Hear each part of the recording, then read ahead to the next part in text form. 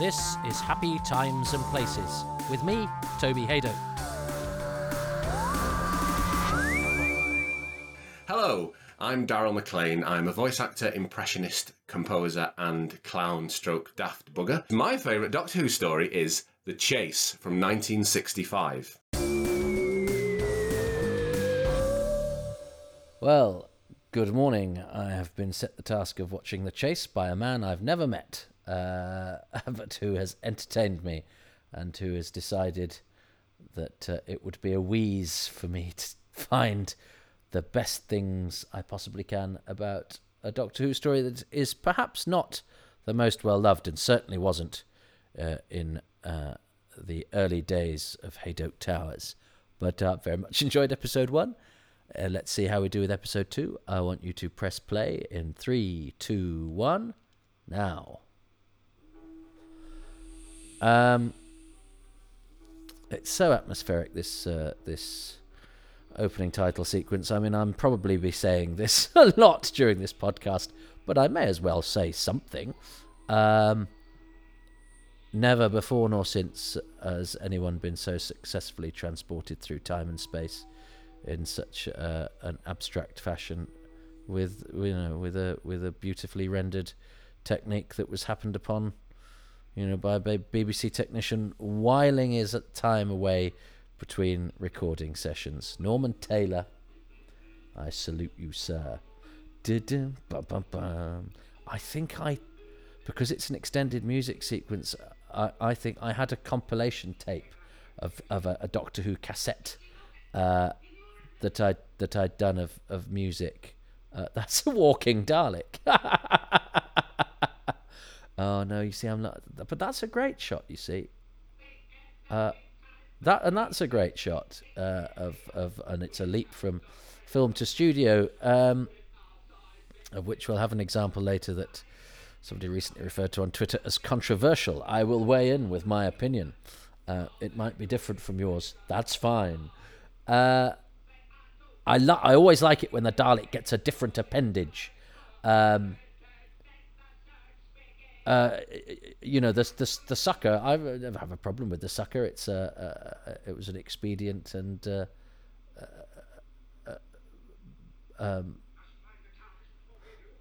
thing that worked. But I like it, and I like that sort of compassy type device. Oh yes, the Iridians, who I remember were in a lot of the early publicity. The sort of pictures that I saw before I saw the story. The Maya Beast. Ian and Vicky are doing their comedy routine whilst being threatened by tentacled monsters, which I'm not altogether sure about. That's a cracking shot, and that Dalek is moving very well on the sand, which will have, I'm sure, been really, really hard. Dalek action is what we want. Having had an episode, look at that thing, and that's quite a simple technique, but it's a really smart looking device. And I get what it is trying to be, and it fits with the Dalek. Now this is Brian Proudfoot, who in the paperwork is credited as Walk On Iridian. He sort of walk on and die. He is forever famous in my house, and should be in yours, as the first person to play Doctor Who that wasn't William Hartnell, I think, because he is the guy that walks down the poplar trees in The Reign of Terror when William Hartnell couldn't go on location, and they needed somebody to do it instead. And also, prior to this, he's had a really good on-screen role in Doctor Who as Tigellinus, the cupbearer who is poisoned by Nero and has Doctor Who's first and perhaps only, there's a couple, but a rare comedy death in Doctor Who, which again, serious me would reject, but it's so well done and it's so very funny. So Brian Proudfoot, who I've never found, I think is dead. I think spent some time in South Africa. I've never 100% been able to narrow it down. Whereas this is a very lachrymose Hewell Bennett making an early career. I remember this clip being on a TV show called Teleaddicts that you used to tune into to hope for lots of fun celebratory insights into old television, but actually, my computer's just fallen on me. That's the ghost of Noel Edmonds, who isn't actually dead, throwing things at me. I used to get, again, I was so serious, I used to get so offended on behalf of the programme makers who made brilliant old telly, whose out of context clips were mocked by Noel Edmonds. But Teleaddicts was a good source of old clips, and they showed this as a, whose early break was it? And I think the person answered, William Hartnell, and Noel Edmonds was like, well, no, it is William Hartnell, but that's not who we're asking about, because he played Doctor Who. It was Hewell Bennett. So Hewell Bennett did well enough to be well known enough to be an answer in a question about sort of before they were famous. They're trying to do alien body acting, which is laudable. And they're both good actors. Ian Thompson, who plays the other one, who's is a fine actor, still around, still represented by a very good agent, which means that I've never been able to penetrate to his inner sanctum, but also played the Optera Hetra in The Web Planet. This guy, Al Raymond, the third Iridian, I've never found. So if your next door neighbour is going, I was in Doctor Who once, I played a talking fish who blew up a planet, that's a good shot. That the explosion is very well suggested there, with a mixture of, I presume, stock footage, a clever film shot, and then a cut to studio. That was actually quite well done.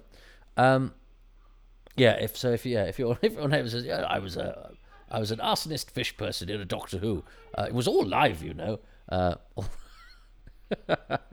Don't write in, I know it wasn't live, but a lot of people who were in it at the time tell me it was. I'd forgotten she treads on a dead Maya beast. Gosh. Ian Thompson, Family at War, he did, which was a great show, and he's very, very good in it. Richard Martin saddled him with the Optera costume and then the Iridian leotard. Oh, Hewell Bennett's doing some sort of digging acting there. I don't know quite. Sort of slightly moving the sand, but he's doing something. Hewell Bennett was a fine actor with a gorgeous voice, who and a beautiful face. He was a very handsome young man who then turned up in EastEnders many years later, having obviously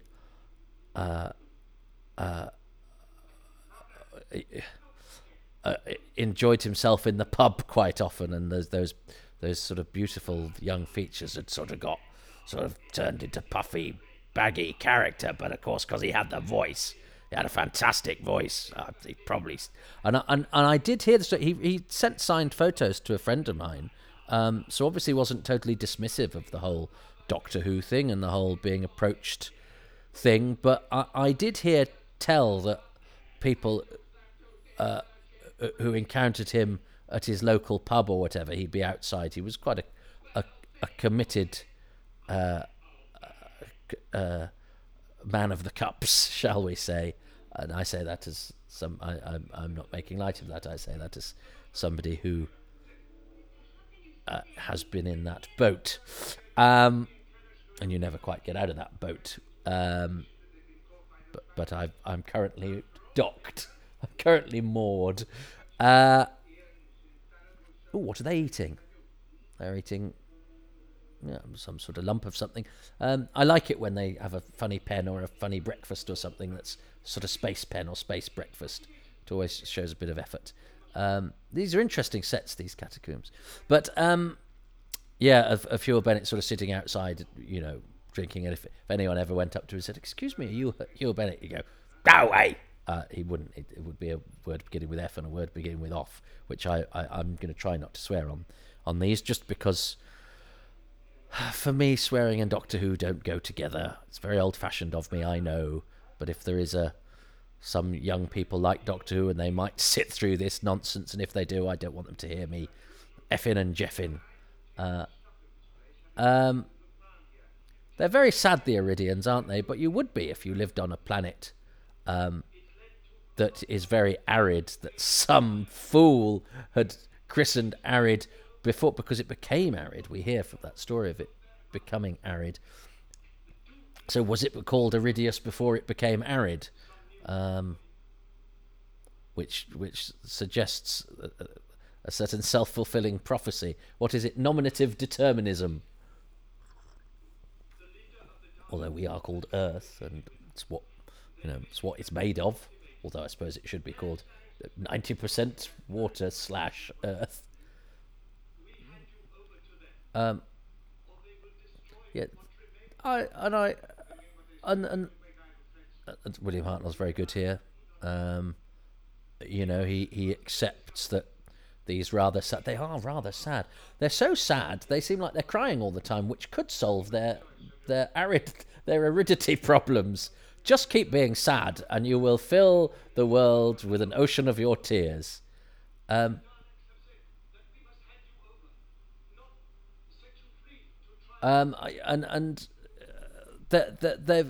haven't quite got, there's no credit for fish movement by Rosalind de Winter, but there is an attempt to suggest alien body language and speech patterns, which he works so well in close-up, doesn't he, Hartnell? Look at that. That's a terrific shot. Which, although it doesn't always come off, I think is laudable. I prefer you to have a go at that than just to, be a person in a suit, but otherwise your body language and your speech patterns are, you may as well be in a shop.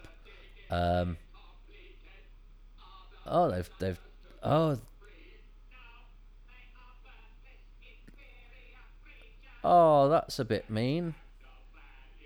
But and of course, the Daleks are Nazis, and they, put prisoners to labour, and then they shoot them, and it's a slightly clumsy sequence that we didn't really see much of it. I don't know what the camera's doing.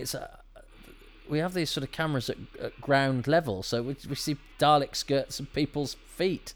But the TARDIS being indestructible is a lovely, comforting thing, and I love the statement that makes, this ramshackle, rackety thing that that looks like a police box.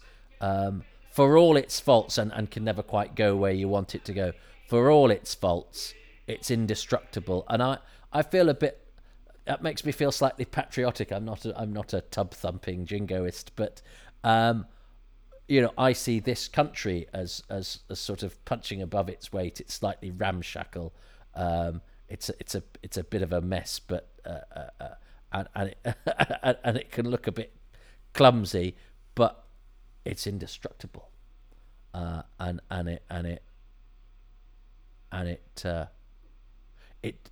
It does more than you would expect it to do, and yet whilst it does it has a sort of ramshackle charm about it.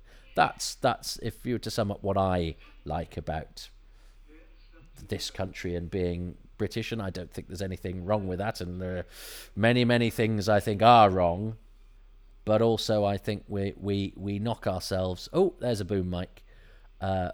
We knock ourselves quite a lot, but there's nothing wrong with trying to accentuate your positives as well.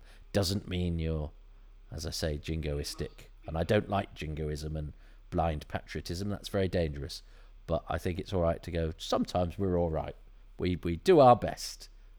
Hartnell's really good in this. You know, he is accepting that they have no choice. He's pragmatic. He's cold, but he's not being aloof. He's not being angry with them. He knows they've got to do what they've got to do, and he's not going to forgive them, but he's also not going to have a go at them.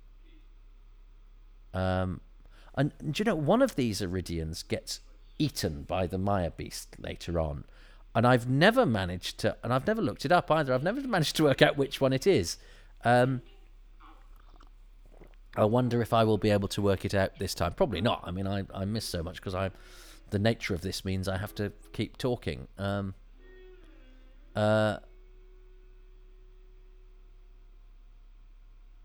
Anyway,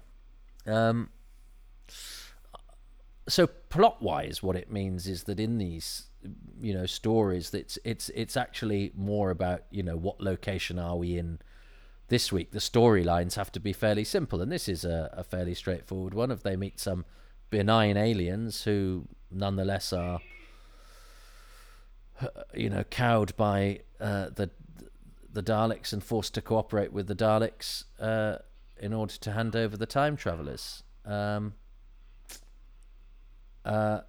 that's pretty much the story of the week. But what it means is we get a different race of Doctor Who aliens, too, because we get the Maya beasts. This is a really good set. I'd forgotten, actually, how good some of these sets are, because, again, they're not sets that last more than a week, and some of the outside sets aren't great, but these catacombs, they've got depth, and there's an attempt to do stalagmites/tights, and you've got enough depth to have the Iridians in the background to give it a bit of a sense of scale. And it's always nice to see an alien on screen in Doctor Who. Although these ones do sort of wander around being a bit lost, don't they? I'm sorry. What are they saying to each other? No idea. Oh, yeah, okay.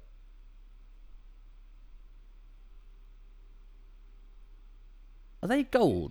I think they're probably gold, are they? I'd like to see some colour pictures. I mean, not that they're obviously men in leotards, but it's... so who is it that gets... So who's the one that gets... Who does get eaten? One of them gets eaten here, trying to rescue Bob. Is it Hewell Bennett? Does Hewell Bennett get eaten?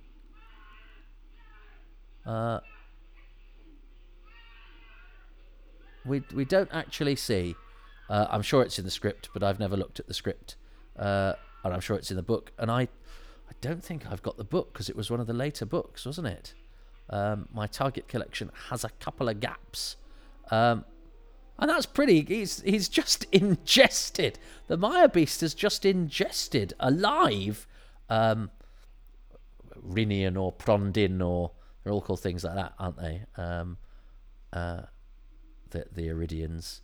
And so it's nighttime on Iridius, which, as I say, there's a shot. That's nice, though, the night sky above Ian. Nighttime is always atmospheric. Malsan is what Ian Thompson's called. Malsan, Rinian and Prondin, and Walk on Iridian. I bet that wasn't on his CV. It's like, can you give me a name? Can't you call me Walkondin? Walkondin, that's what he's called from now on. Walkondin. Brian Proudfoot. Oh, look at them. They gleam in the studio light. They look fantastic.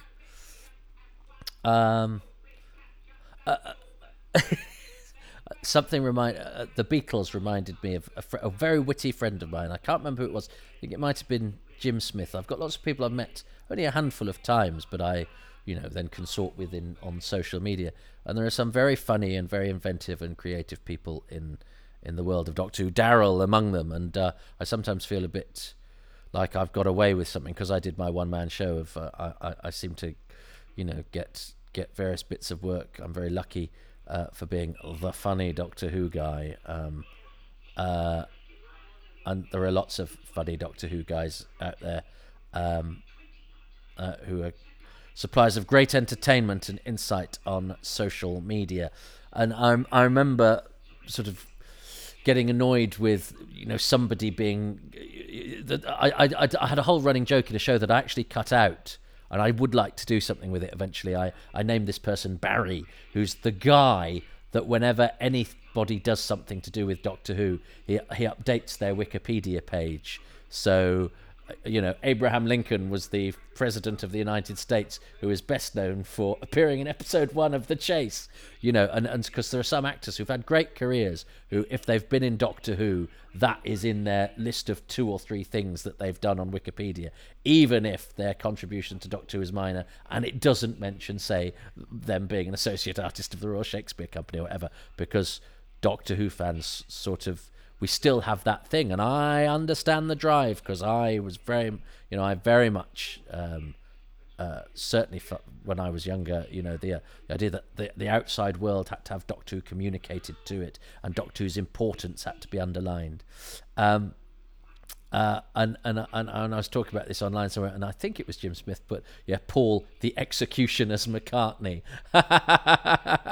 which the idea that the Beatles, among the things that they were best known for, was appearing in episode 1 of The Chase. And this is the sort of thing. This is sort of boys' own adventure stuff. Building a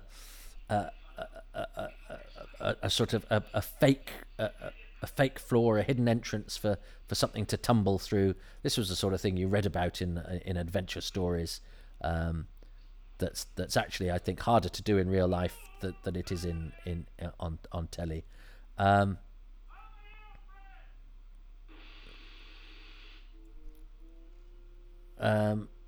Oh yes, and so yeah. So this is going to lead to a shot that has been treated on this DVD, that in the original, because filming at night is so expensive, the studio we are at nighttime and the film sequence was in the day, and the jar between studio and film was even more pronounced. Here is the shot, is even more pronounced. It's great.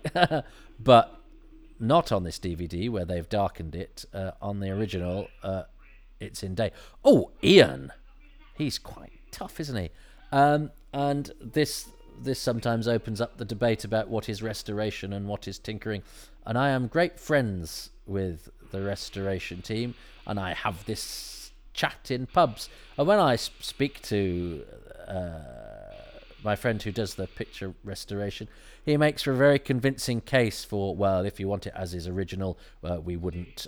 You would have less of the film picture, because they actually pull out and show us a bit more than you would have actually seen, because of the way stuff was cropped in on the film recordings of various ways. So he sort of said, we'll never get it as it was broadcast. But we can do things to it to make it look as good as possible, and that includes perhaps tinting a shot that was never tinted.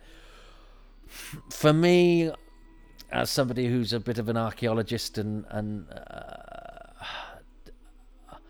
mean, I was wrong, but I was a bit dubious about Vidfire, because I was introduced to Doctor Who as scrappy old Phil prints, and that to me gave it part of its atmosphere. Obviously it looks closer to original broadcast with Vidfire, and it looks better, but of course I was comforted by the thing that was familiar. I hold my hands up, and I was wrong with that, and I think Vidfire is absolutely the right thing to do.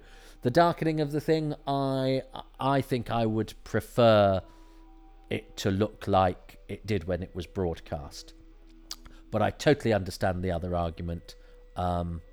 I also see no need for anger to be directed at anybody, because I think there are valid arguments either way. But, as I say, given my choice, even though I work very closely with, and in fact because of, the guys on the restoration team, who I all admire and like very much, I personally would prefer, and I remember being so cross with that shot, going, he's Richard Martin again, being really lazy. But it's a really good shot. It just doesn't marry with the studio, and that matches the technology that they had at the time and what they did at the time. So I think it should be there, warts and all. But it's because yeah. Anyway, I think that's enough on that. What is my favourite thing for episode 2? Oh gosh, I think, and I'm sure Daryl isn't going to choose this, because I think we perhaps watch these things with a slightly different eye, which is okay. I was going to say perhaps it's the ruthlessness of the Daleks and their execution of those prisoners, but that was, I thought, slightly bungled in the shooting. I'm actually going to say William Hartnell's performance, because throughout the whole thing, his energy he's not doing an awful lot, but there's a sort of simmering danger there, which is not something we always see and associate with him. And I think William Hartnell's always great and always interested, but I think we saw a dimension of him there that we don't always see, and it particularly struck me this time. So although I'm not always going to choose the Doctor, I don't think that's a cheat to go, an actor doing a thing, because I think Hartnell moulded his performance to the circumstances, and it helped to tell that story of the Iridians who were, forced to cooperate with the Daleks under threat of death, and the Doctor sort of accepts that whilst, realising that it has mortal consequences for the TARDIS crew, and he brings a lot of weight and gravity to that. What is Daryl going to say? Reason two that I love The Chase is its 60s-ness. There is no other 60s story that is as 60s as The Chase is. People forget now that in the early 90s there was a big 1960s revival just before Britpop started. There were a lot of old black and white TV shows and music being re-released. So there was the Monkees and Batman and Star Trek on TV, and there was the Beatles anthology. And The Chase came out on video in that era as well. I think it was 1993 for the 30th anniversary. So that's actually tied in to that whole nostalgia. But when I was about 7 or 8 during that period, so I'm quite fondly predisposed to anything that's very kind of pure 60s, and The Chase is absolutely full of that. I think it's fair to say that The Chase is the most indicative of Dalek mania. It's the Dalek mania story. There's the Peter Cushing films at the cinema, but more so than Dalek Invasion of Earth, more so than Dalek's Master Plan, The Chase is on TV the Dalek mania story, and I love it for it. It's so evocative of that moment in time when everybody knew what a Dalek was and everyone was making Dalek jokes. And what better Dalek joke than The Chase? There's something about this story which feels so much of its time that it's just like a time machine in itself. You watch that story, you are in 1965, just as much as listening to, Please Please Me or watching Batman or the Monkees. You are in that moment right there, and that's why I love The Chase. It's like my own personal time machine to the 60s. Now, you see, that's a really good reason. I don't think he's doing episode-specific reasons, which is fine. That sort of instruction is that everybody's to... Because sometimes people have said, can I clarify what you want? And I've sort of gone, I want you, because I think we sometimes need reminding, especially when we see the sometimes madness and unkindness of Doctor Who fans on social media, that actually it's at its best and actually at its most typical, because the loudest voices are often the meanest and ones who've got fewest things to do. At its best, Doctor Who fandom is creative and exciting and funny. And once again, I go, I like William Hartnell's performance. And you've got somebody there encapsulating it so much more eloquently, and I think that's a really interesting take. And it terrifies me that actually everybody's take on Doctor Who is far more interesting than mine. But in a way, isn't it nice, therefore, that amongst a sea of my nonsense, there's a little lighthouse of intellectualism and wit provided by somebody else. Yeah, that's great. I like the idea of the chase being a very 60s Doctor Who story, and it is the sort of cigarette card of Doctor Who TV, isn't it? Which and as Daryl's other choice showed, the production can't always live up to. You do wonder if Terry Nation's ever seen Doctor Who, but again, in those days, audiences knew that what was being done was sometimes a suggestion rather than a literal rendition. I'm enjoying myself. I could have been lying in bed scrolling through terrible news and people yelling at each other. Instead, I'm watching sad aliens and moments of greatness and moments of silliness. That's Doctor Who in a nutshell, isn't it? Moments of greatness and moments of silliness. There'll be more of both, I'm sure, in the next edition, but I hope you're in a happy time and place. I am, and maybe next time, if you're not, we'll do our best to take you to one. I can't guarantee that the sets will be particularly good, because you'll only be with me for a week, but I'll do my best not to wobble too much. Thank you very much for watching. My name's Toby. Stay safe, be kind. Ta-ta.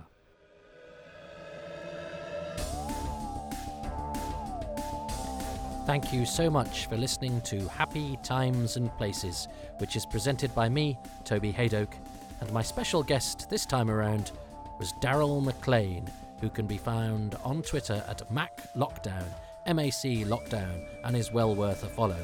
I'd like to thank this episode's featured patrons, who are Ruben Herfindahl, Rob Leonard, Stephen Moffat, Richard Straw, Jenny at Bluebox99, Paul Cook, Rob Dawson, John Deere, Chris Dunford-Kelk, Siobhan Galichon, Ian Key, Joe Llewellyn, Darren Mackay, Stewie the Bunce, Andrew, Luke Adkins, Pete Adamson, Will Brooks, Rick Byatt, Paul Carrington, Andy Case, John Curley, Ian Gillespie, James Gould, Lisa C. Greco, Dave Hoskin, Andrew Jordan, Guy Lambert, and James Lark.